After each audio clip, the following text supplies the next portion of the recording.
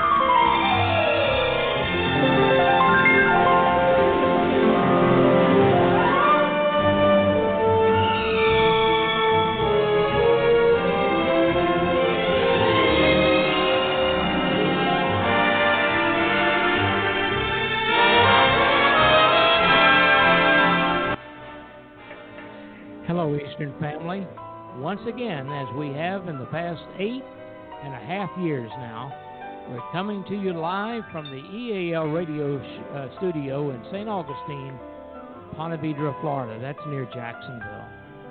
Thanks for listening to Eastern Airlines Talk Radio.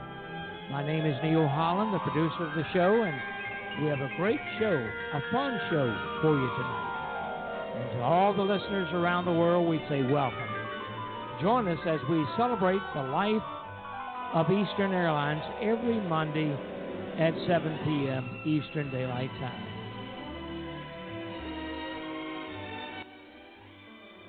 Hello, Eastern family and friends. As our producer said, it's great having you with us. My name is Chuck Albright. I'm coming to you live from the beautiful villages in Central Florida, where the current weather is a sweltering 92 degrees. Feels like 100. Welcome, and thank you for listening and calling the show. You have truly made us the radio voice of Eastern Airlines. In fact, we can now say we've become Eastern Airlines' international radio show with over 50 countries listening in. We'd love to hear your comments and share your memories with the radio listeners from around the world during our broadcast. If you haven't called the show before, all you need to do is call 213-816-1611. Just say hello to talk to us on the air. It's going to be live every Monday evening. We can identify many countries around the world and listen in with our Blog Talk Radio application. Isn't it great that we can keep the Eastern legacy going out not only to the Eastern family, but to listeners from many different countries around the world? That's what we try to do every week on the EAL radio show. Won't you join us by adding your voice to these broadcasts? Our thanks also to those who choose to listen by computer using the radio icon on our homepage at www.ealradioshow.com, or perhaps by signing in on the site of our provider, Blog Talk Radio, at www.blogtalkradio.com/Captain Eddie. And remember to abbreviate the word captain to CAPT. Should you wish to talk during our live broadcast, feel free to use our call-in number, 213-816-1611, at 7 p.m. Eastern Daylight Time. Let me repeat the number so you can write it down for your Monday night visit, 213-816-1611. By the way, tell your friends about us so they'll be able to join in with us. Don't forget, you can listen to any of our 417 Monday night broadcasts and 75-plus Thursday broadcasts by simply going to blogtalkradio.com/Captain Eddie. That's CAPTEDDIE, and scrolling down through the archives of the broadcast. Each episode is briefly described. We're getting a little close to over 500 episodes. Now that's with the Eastern Files, the EAL radio, old-time radio series. Holy Toledo, man, we are really getting up there. Our lines are always open for calls. And if you choose not to participate and talk live with our host, we ask you to please mute your phone, as our producer does not have the capability of filtering out background noises. I see we're number one for takeoff. So, Captain, Let's get Flight 419 in the air. Tower Blue, 650 volt, tip up. 50.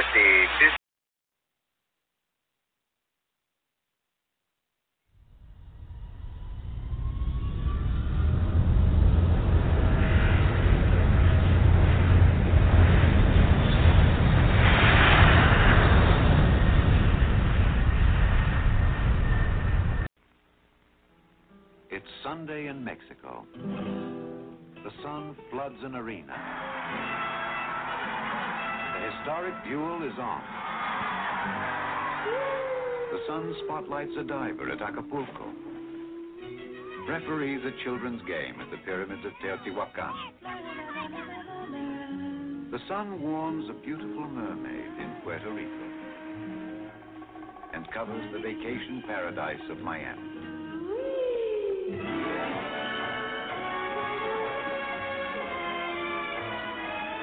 Every year, more people choose this one to the sun because Eastern service is as warm as the destination. Fly Eastern, number one to the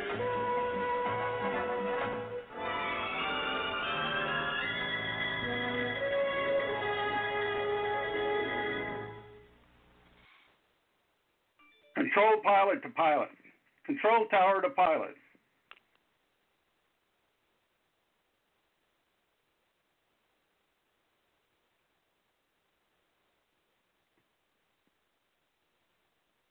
I think we lost our pilot. Hey, flight attendant, wake up. We're not going to take off till you get them seated. Mike, or Jim, you're the pilot? Okay, go ahead.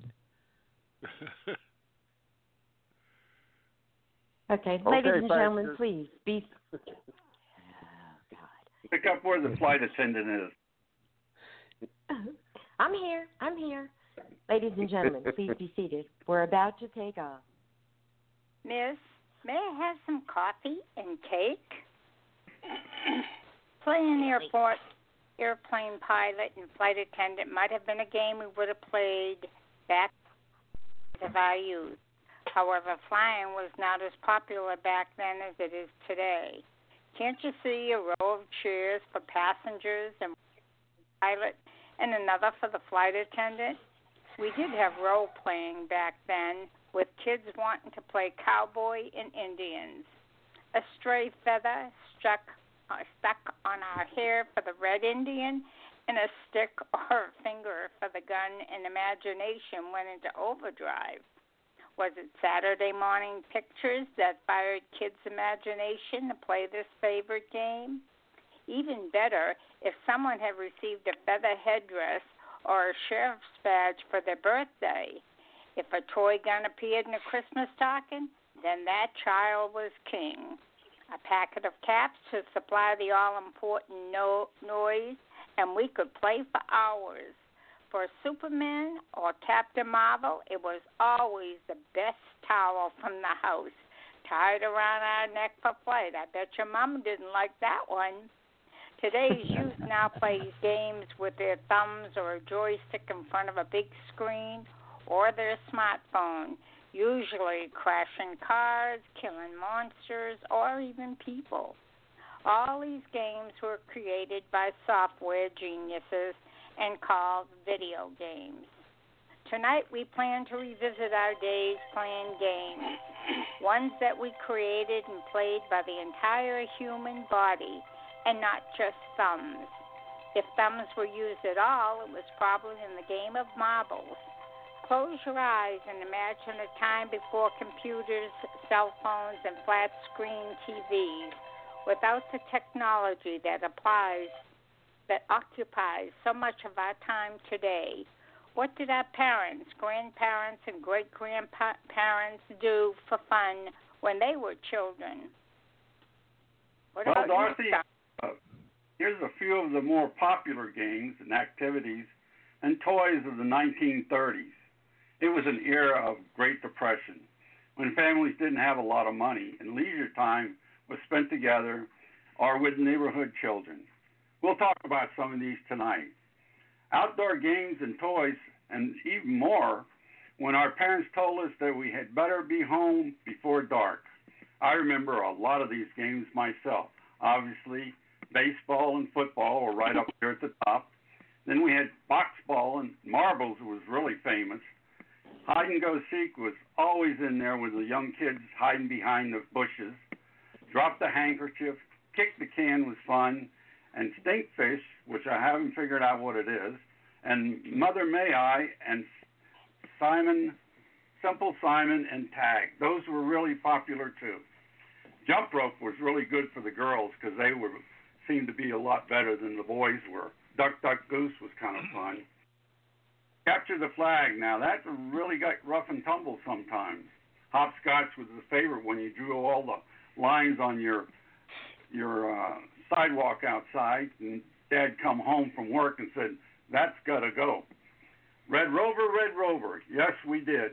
We sent people over and we sent people back. Tops was good. It was a lot of fun to learn to spin the tops with your little string, and everybody had a lot of fun. Fishing, swimming were right up there, top all the time, especially during vacation times. Wooden wagons were fun too because they went along with the log cabins. Scooters and ring toss and BB guns, which today would be kind of had to take them out on the range today. Sleds, pedals, cars, and roller ice skates. I had roller skates myself, and I had that old famous roller skate key. Bicycles obviously were fun, and they were a big draw too when you got a little older and learned how to ride a bike. Indoor games and toys and more usually played on the living room floor or the kitchen floor. I remember Monopoly. I had a lot of fun at that. Scrabble was good, but you had to really keep the dictionary right next to you. Sorry was okay. Game of Life and Chutes and Ladders was good. I liked Wahoo and Finance and Algorithms. Well, those were a little hard for me. Easy Money and Stock Ticker and Buccaneer and Cards were fun, and Checkers were really good too because you could learn those when you were young. Dominoes was fun too. I had an erector set. I think every young man had one too. Toy trains sets were just coming into their own back in those days, and it was a good Christmas gift. Dolls was Shirley Temple dolls.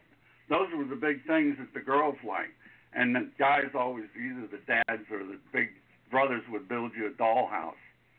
Balsa wood construction kit, planes. Well, that at 77 years old, I'm still doing that. Lincoln logs. Yeah, me too. Lincoln logs were fun, and toys were good. I did, in my younger days when I was in the Boy Scouts, I did build a radio, and I ended up being my school championship yo-yo. Mike? Oh, that was fun. Yeah. Chuck, most kids' games have no exact traceable origin. The children seem to come up with their own familiar ways to play no matter what time or place they lived in. But even though it's hard to pinpoint precisely where these games originated, there is incredible history behind the childhood favorites. So like jacks are at least as old as ancient Greece, except at that time the jacks and the ball were tiny sheep, bones, or rocks. It was still the same idea: toss and catch the jacks in a prescribed fashion. Only in the most of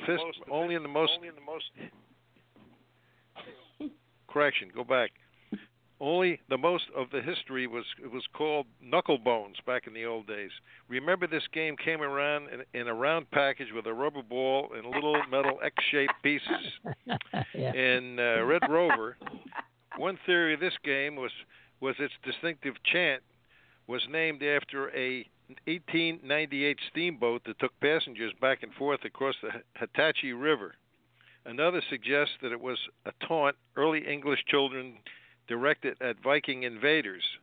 Two teams line up on opposite each other, no more than 30 feet apart. The first team agrees to call one player from the opposite team and chants, "Red Rover, Red Rover."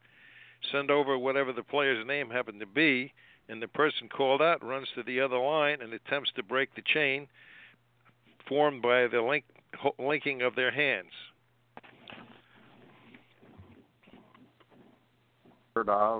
Some half Blind Man's Bluff.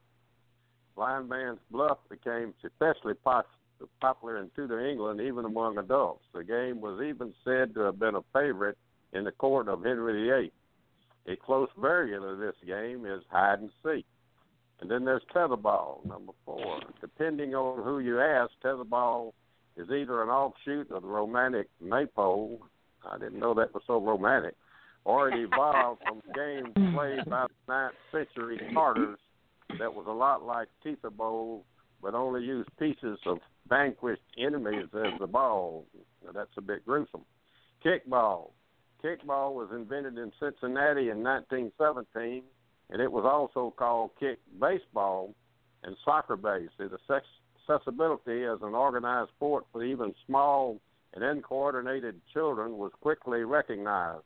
By the early 1920s, PE teachers all over America had begun using kickball as a standard practice in gym class. And I can tell you, we played kickball all the way through my elementary and junior high school, and wanted to play in high school, but they said it was a kiddies game, so we couldn't do it.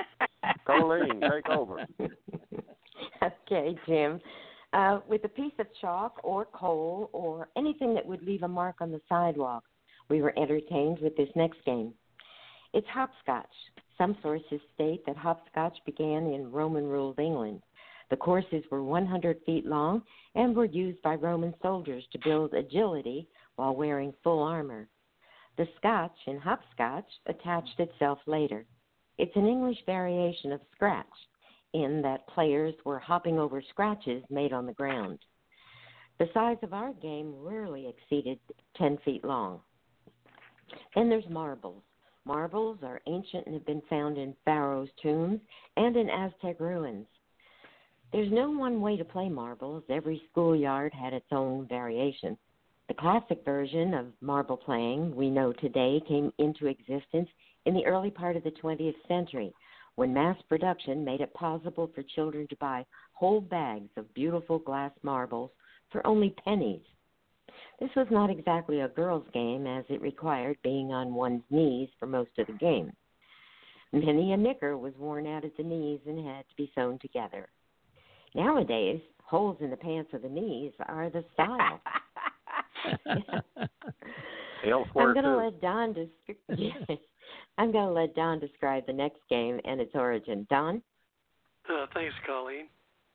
The term mumbly peg came from the practice of putting a peg about 2 or 3 inches into the ground.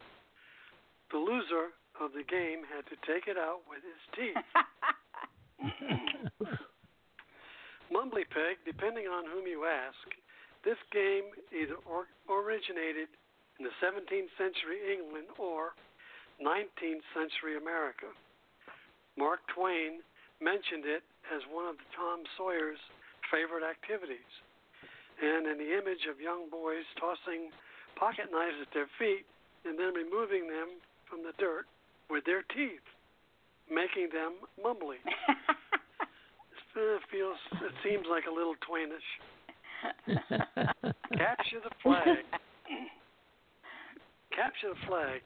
Though no one has traced the precise beginning of the capture the flag, it is most likely a child's reaction of a battlefield.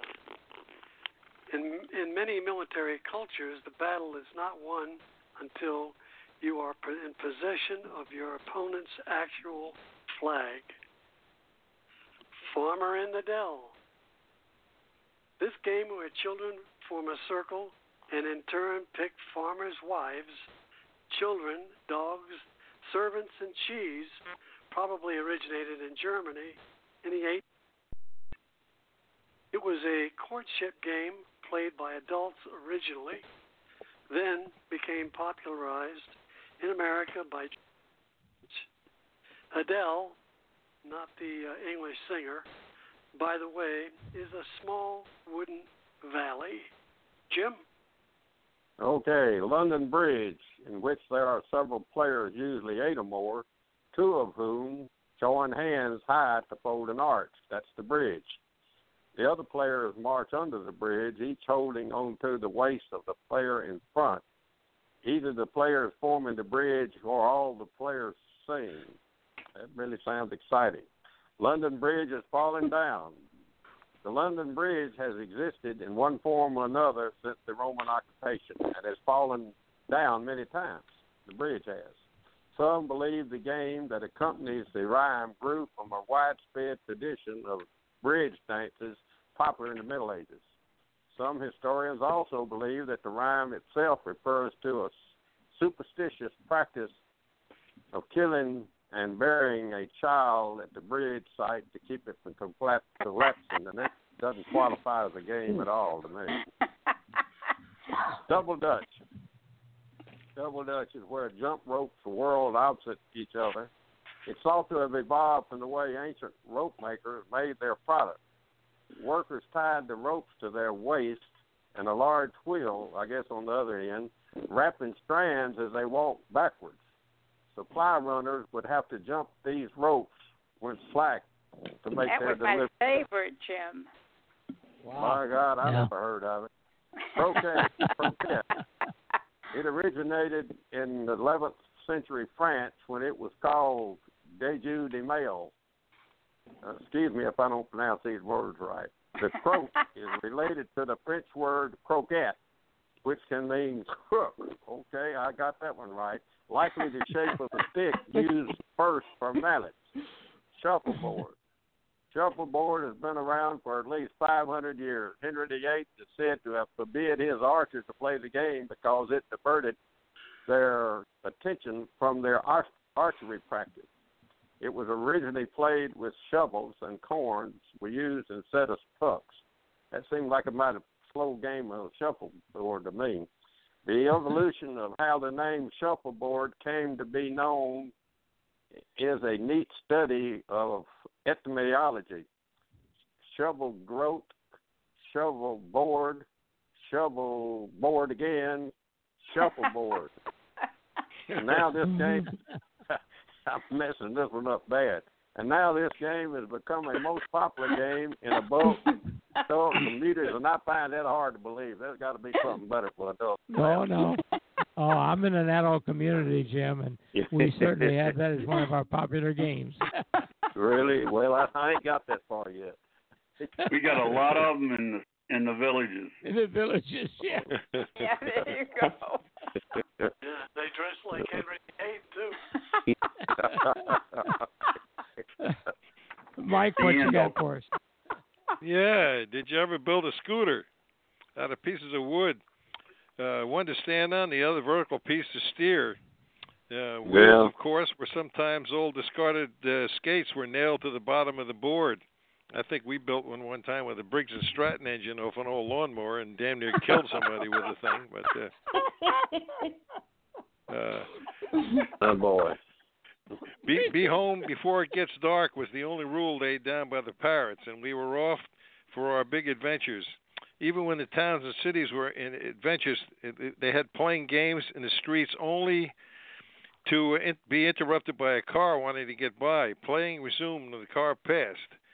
And, of course, the street games always had boundary lines, such as curves from one fire hydrant to the next, or even parked cars could define imaginary boundary lines. Colleen? And then we became teenagers and left all those childhood games behind us. Well, we got our learner's permit and then our driver's license. Our games became pinball, which was mostly a boy's pastime if he had enough quarters. And the girls took on Barbie, Bobby Sox, Elvis, and other celebrity recording artists. Archie was our favorite comic book reading, and Slumber Party was our social time in our parents' home. Yes, we were growing up. And on a personal note, Barbie dolls came out in 1959. I was into Bobby Sox and Elvis, but in 1959 I was 16 and I was not into Barbie dolls. Neither was I. This might be Maybe a good the time Ken to doll. hear, I guess. Yeah. Yeah. Our guests and listeners' favorite games, or some teenage activities. Anybody have some games of their own? Well, first of all, Colleen, I want to ask you about those slumber parties that you mentioned. Tell us all about those. Okay. I'd say junior high and high school, that was a big. It was a very big thing with the girls. Birthday parties or whatever. I had a group of 8 friends that, by the way, still meet for lunch, even now, once a month. But we slept over at each other's homes, and we played games. We had the living room floor, wall-to-wall blankets and pillows, and, we were allowed to stay up a little late, and it was fun, except for one night at a sleepover at my cousin's house. As a teenager, we got the idea. One of our friends was old enough to drive, so we snuck out. My aunt lived on a hill. We pushed the car down the hill, started it up, and went out to meet some friends. We came back several hours later. We turned the car off, pushed it back down the hill, and parked it and went back in. The next morning, my aunt said, "If you're going to sneak out, park the car in the same spot."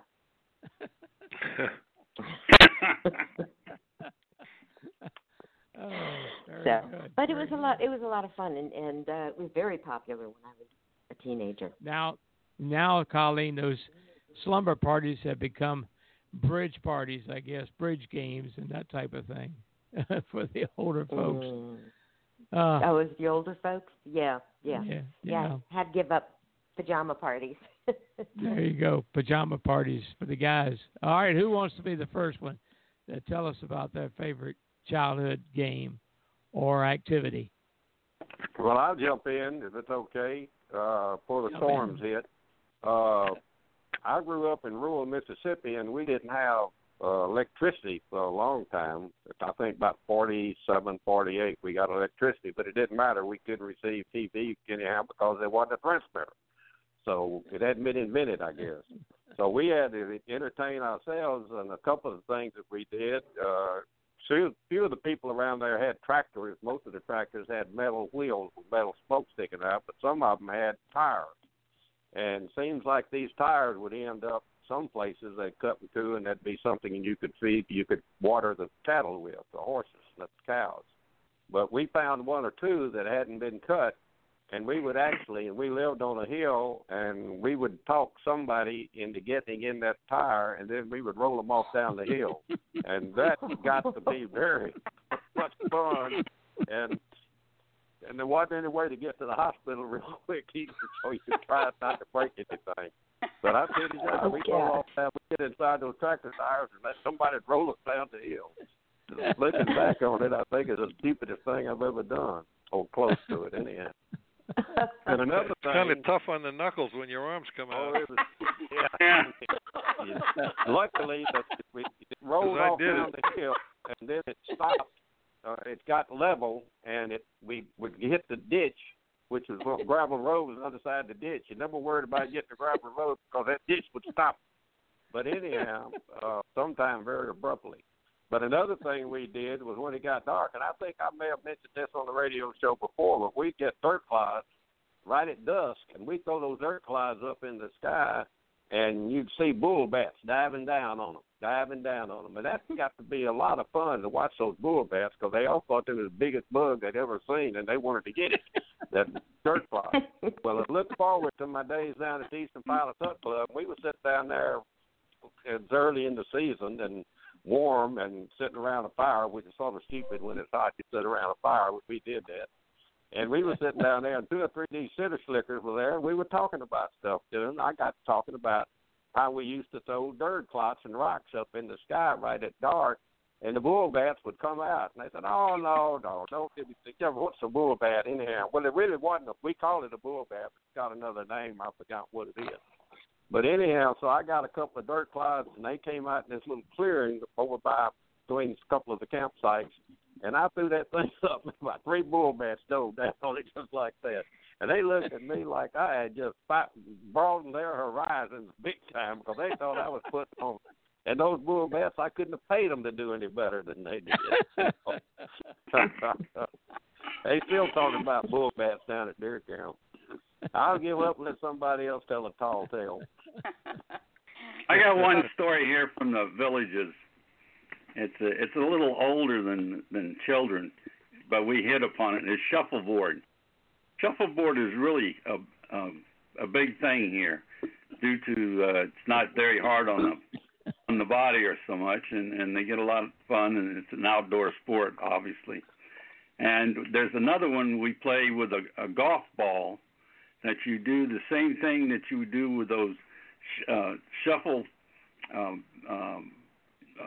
round things on a shuffleboard inside in the bars, you know. Yeah. Pucks, that's what I was trying to say. But you use a golf ball and you try to get as close to the ball that you threw down at the other end. But anyway, we were doing that on one side of the arena, so to speak, because they had split it up, and one side had the guys with the golf ball, and the other one had a shuffleboard. So I was sitting there waiting to tee off one day, and these two elderly gentlemen who spoke German, because that's what they were arguing about, and they soon backed up and pulled up their fist, and they were going to go to fighting over this shuffleboard of how close the shuffleboard puck was to the other one. And if it wasn't for the other two guys there, I guess these guys would have really got into it about shuffleboard. So you see, as you get older, things like shuffleboard become very, very, very poignant in your life. It'd be a real sight seeing a couple of 80-year-old guys getting in a fist fight. What's wrong with that? Marshmallow porch punches, and they both lay down on the grass. Yeah. Who's next? Well, Mike, you mentioned Red Rover. Well, I love to play Red Rover because I was very, very fast when it came to running. I used to win first prize all the time up at the 4th of July running races. But they wouldn't pick me, and I often wondered why they picked my sister all the time. Because you weighed 40 pounds. Right. So one time I asked them, why don't you ever pick me? You know I can run fast. And they said, well, we love having your sister Margaret because she weighs a lot more than you and she can break through the line. You can't. So there you go. It doesn't always pay to be that thin, does it? Yeah, you were just... What do you have? John, what do you have? Listen, nobody mentioned anything about having a soapbox. I did. A what? A soapbox. A soapbox derby. Oh, soapbox Yeah, derby, yeah. Oh, yeah. Of course, I grew up like Jim Holler. I grew up way out in the country, and when I was about 8 years old, my uncles and my dad built me a soapbox to enter into this derby, and we built it, and went to this one place where they had the derby, and excuse me, I got up there, and they put this board up, and they let the board go, and me and this other fellow went flying down this hill, which was, by the way, was all dirt roads. And I don't know what happened, if he hit the rut or I did, but we both went, pardon me, ass over tea kettle, over into this bank. That's it. And down into this bunch of brush and stuff. And I didn't want to do that anymore. But another thing that Hey, Don, do you know they still have soapbox derby races today? Oh, yeah. Sure, yeah. Yep. Hey, you can. I was in it back in the 50s, and you could go to a Chevrolet dealer back then, and for I think it was like $10, they would sell you the wheels and the axles, so you could steer it and everything. And you had to build a little brake, this little brake, so you would take a square piece of rubber off of a car tire, and you'd nail it on there or screw it on there. And if you pulled it, these boards the way with the hinges, it would go down and scrape the ground and stop you. In fact, I'm sitting here in my office, and I got a desk, and then above it is I got this big credenza, and on top of the credenza, sitting right in the middle, is my trophy from the soapbox derby in Miami. Oh. Wow. Okay. Hey, Neil, one more thing. All you, mostly the guys, I guess. When you got your first two-wheel bike, and you learned how to ride it, did you ever put a clothespin on the with a card? frame? Yeah. So, with a card on a deck of cards. Oh yeah, sure. Well, we used to put green snakes in our spokes. Green snakes down in South Florida. You mean a real snake? A real snake, green snake in the spokes. Oh, my God. I bet that made him mad. He didn't make that creepy sound, did he? Well, the reason I brought that up was because one of my uncles had bought a little small siren, you know, like an ambulance has. Yeah. You mount it to the front spoke, the front fork on your bike, and when you pull a chain, it leans over onto the tire and it spools it up and it sounds like a siren. Yeah. Right. I'm coming down this hill near where I lived, and I pulled that chain and I got it going real good, and I pulled it a little harder, and the damn thing went through the fork, into the spokes, and I woke up about an hour later. That do hurt. I was skinned. Okay. Oh, my. Now, you guys, I'm waiting to hear Mike's story. Mike, your turn.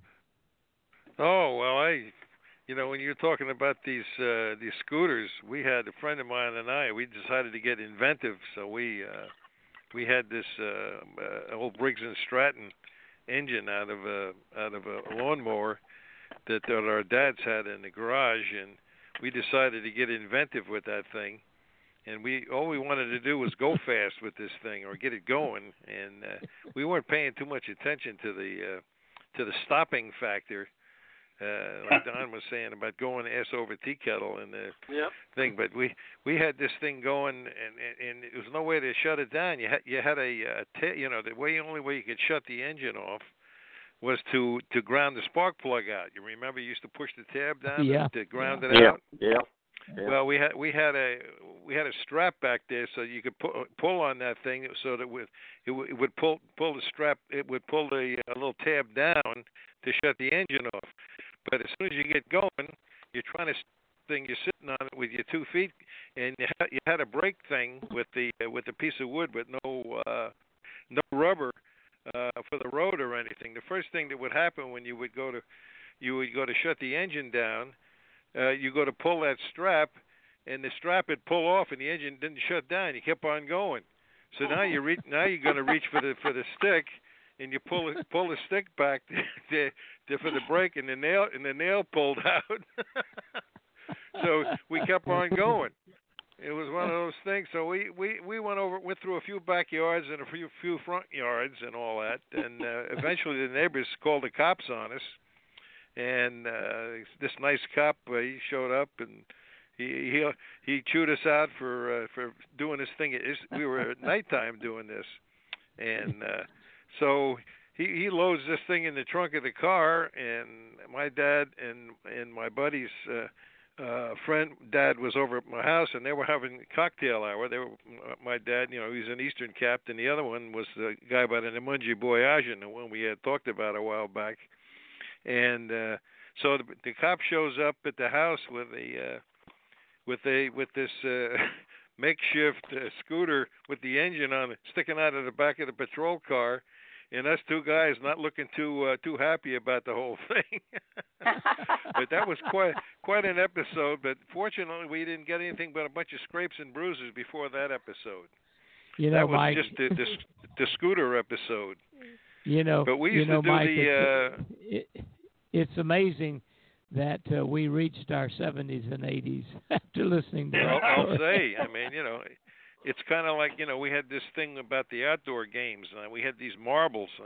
Now, I wasn't big on marbles, but everybody played them when I was in grade school and stuff. And I was like the king the Kingman, because we all had the Puries and the colored ones and all that, but I had Steelies.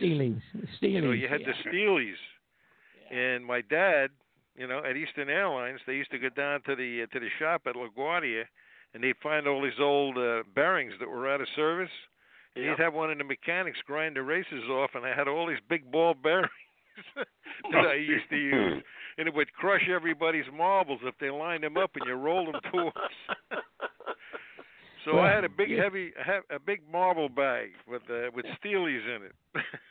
Well, you know, Mike, when you talk about Steelies and ball bearings, reminds me when I was in high school. And in high school, I was in a vocational school. They wouldn't allow me in public regular senior high school. They had to send me off to a technical high school where I got my diploma and my A&P license. But during aircraft shop, we had some guys that were bored to death with certain things that we were doing, like welding and sheet metal and that type of thing.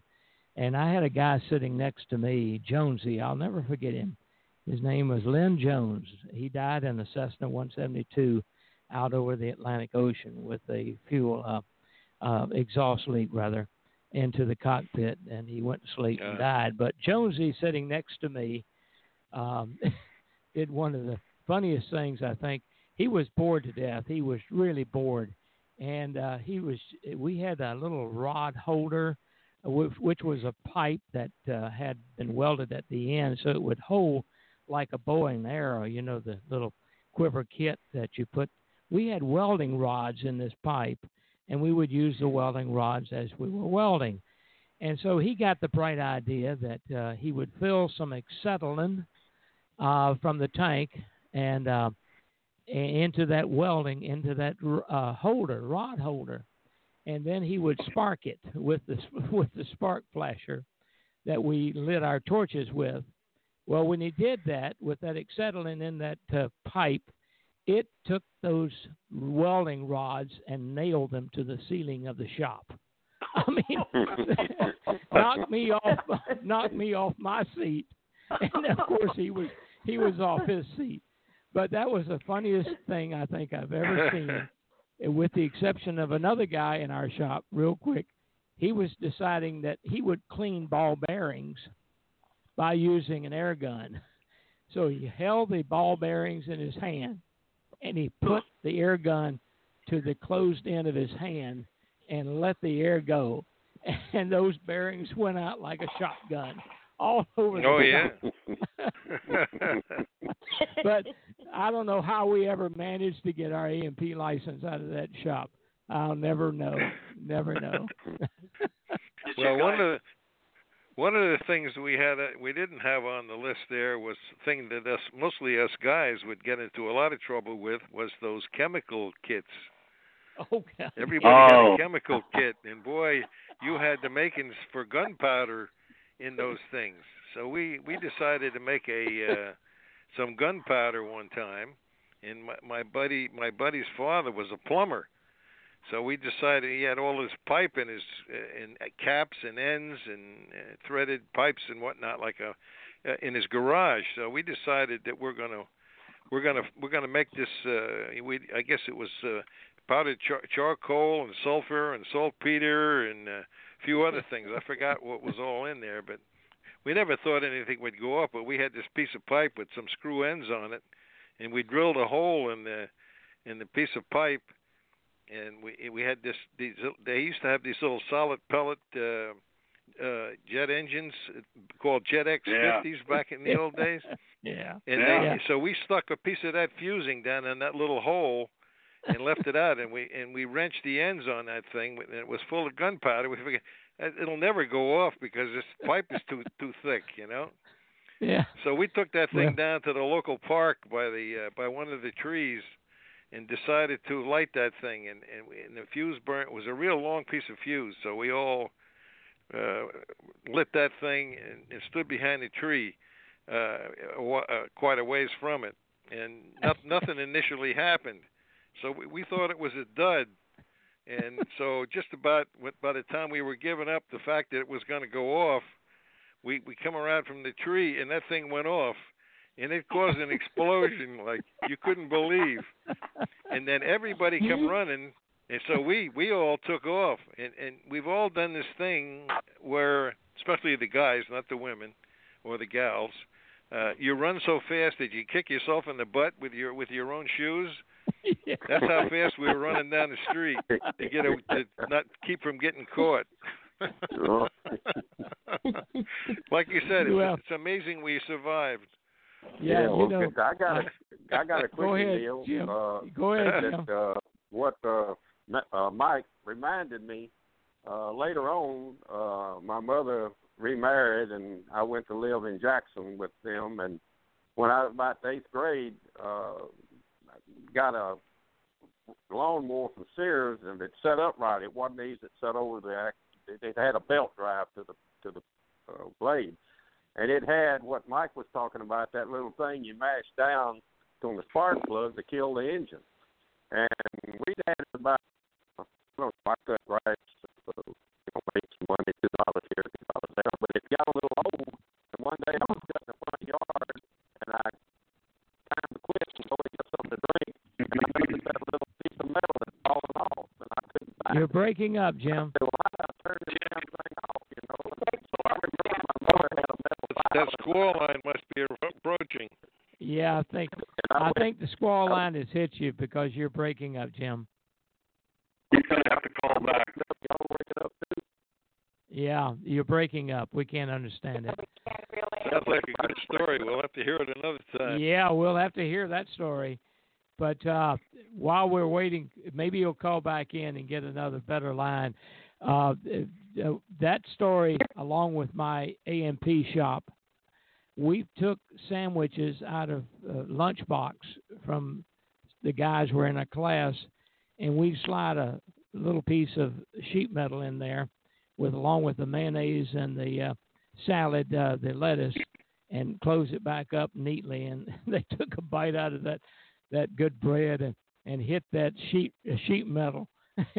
And we do the same thing with rivets. We had a lot of rivets lying around the shop, so we would do that. Sprinkle them in the sandwich bread. Well, I'm still hearing y'all broken up. I don't know if everybody else. Yeah, you're broken up. We've got a lot of breaking up going on here. I don't know who else is hearing it. There's a lot of static, and it's coming. Neil, I think it's your machine. Yeah, I think Neil, you're breaking up. Still there. Because both of you have a lot of static. Yeah. Oh. Neil does. I'm going to let you guys Still talk. got it. Everybody's got still static got when they static. talk to me. Oh, that's better. Yeah, Yeah, Jim, whatever go ahead happened. with your story. There you go. You were all right that time, Neil. Yeah, Jim, go ahead with your story. Okay, the lawnmower, that little piece of metal that goes down to kill the engine, had broken off, and I couldn't find it. I walked around the front yard, and I couldn't find it. And I said, well, how am I going to turn this engine off, you know? So it's sitting there, the belt spinning, the blade spinning. And so I remember that my mother had a metal file, a fingernail file, and I went in there and found it. There was nobody there. It was a Saturday morning. I don't know what was going on. I think it was Saturday. So I went in there and found that fingernail file in her dresser, and I went back out there, and I ain't never going to do that again. That metal file down there to kill a spark plug, and it damn near killed me. That was a magneto, right? Yeah, I don't know what it was. It was. I think they used it at Parchman to get rid of the bad guys. Yeah, it was a magneto. Yeah. Well, speaking of magnetos, shocked the hell out of me. Here's Yeah, Jim that really Holder. hurt. Jim, we had the shop again in my shop. We had wired every engine stand that we took an engine apart. We had wired it all the way down to the last engine stand in the shop, and we told a guy to go down and get a cylinder off the engine stand and bring it up. And when we saw him go ahead and go all the way down and touch that metal, we flipped a magneto and sent a shock wave all the way down. Oh boy! Shocked the daylights out of it. Yeah, we used to charge in automotive class. We used to charge get the condenser. You charge the ignition condenser, and then you didn't touch the lead, but you threw it to somebody, and you threw it at them, and of course, they're going to grab it and as soon as they grabbed it, it would discharge. It would discharge. Oh, mean. How did we manage to live? I don't know. You guys are mean. Hey, Renee, are you with us up there in Canada?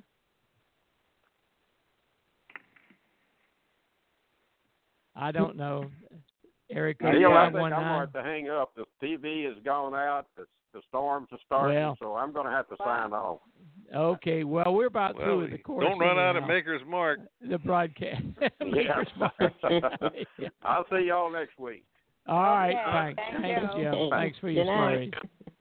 Well, anybody else have a story they want to add to it before we finish our program tonight?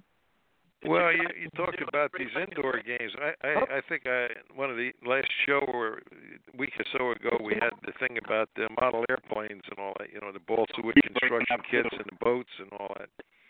Well, in junior high school, that's what I was the president of our model airplane club, and we were called the balsa butchers. And we did all the model planes and all the boats, you know. Yeah, everybody's breaking up now. Yeah.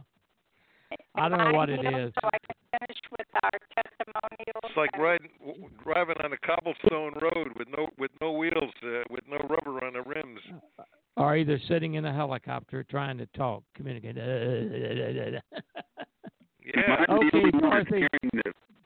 I want to finish the program by telling our guests tonight's show were Dorothy and Don Gagnon, Chuck Albright, Jim Holder, Colleen DeFelice, and Mike Scott. Thanks, guys and gals. We appreciate it. Great show. Dorothy, what do you have for us next week?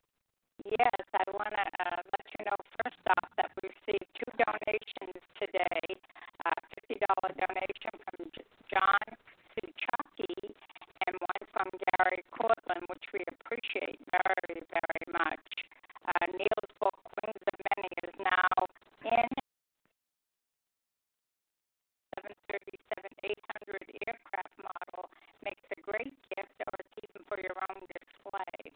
With a $40 donation, you'll receive both, and you're helping to keep the EAL radio show put out the message about Eastern Airline by keeping us on the air. Please consider making a donation. Contributions can be made through our donation information on the homepage, www.ealradioshow.com. And I also want to mention that we had a member who gave us a donation, A.R. Daniels, today. He sent in a wonderful letter saying, "Good afternoon, Dorothy. Good news. Received the package this morning. Love the cover of the book. In my lifetime, I have flown on everything from the Lockheed Constellation to the Airbus 300. Many flights and a lot of fun. Thank you, A.R. Daniels, and we do appreciate his contribution very, very much, as we do all of our sponsors, and we're so thankful for REPA for giving us their donation. That contribution helps us to carry our show along for the entire year, and we just are so appreciative of all you folks who are not only members, but those of you who have donated sponsors. Hey, Dorothy. Dorothy. Really, yes. I want to say also the cover that he's speaking of about the book, The Wings of Many, was done by Jerry Frost. He did a beautiful rendition, and we put it on the cover of the book. It has all of Eastern's airplanes lined up over the Atlanta Hartsfield Airport.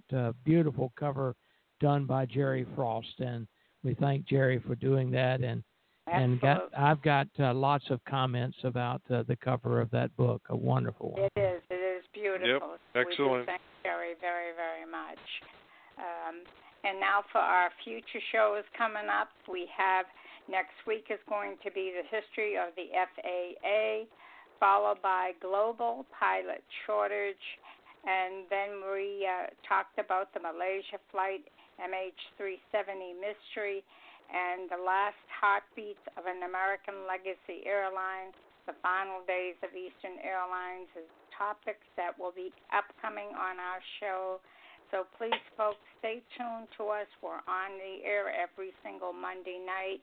Our Thursday broadcast this week is going to be Eastern Goes Gospel. That ought to be a fun show with Captain Neil and your host, Don Gagnon. From the Eastern Files will be our next From the Eastern Files of Great Eastern Memories. And we look forward to all of you joining us each and every week. We try to bring the legacy of Eastern in every way possible, and we appreciate you folks joining in and being on the air with our discussions. Back to you, Neil. CX-4 calling control tower. CX-4 calling control tower. Standing by. Control tower, back to CX-4.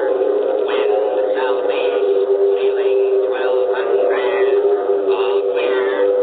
Okay, this is Hop Harrigan coming in.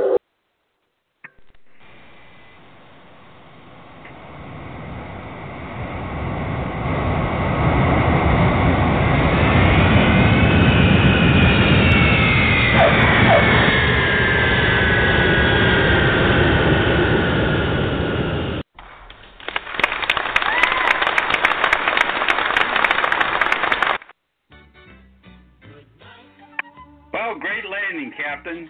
Be sure to tune in next Monday, July 1st, when America's favorite way to fly returns to the cyber waves, and the radio show does the history of the FAA, the Federal Aviation Administration. With this, we sign off by saying, sign off with the music popular by the Champagne Man himself, Lawrence Welk, and a 1, and a 2, and a 3. That every dream comes true, and now till we meet again. Adios, au revoir, I'll be the day. Good show, Neil. Great show. Yeah, good night, That Eastern really turned out friends wonderful. around the world. Good night, Eastern Airlines, wherever you are, and we love you, Eastern. We love you, Eastern. Good night, Eastern. Thanks, guys. Did a great job. Thanks Yeah, so much. It went well. Excellent.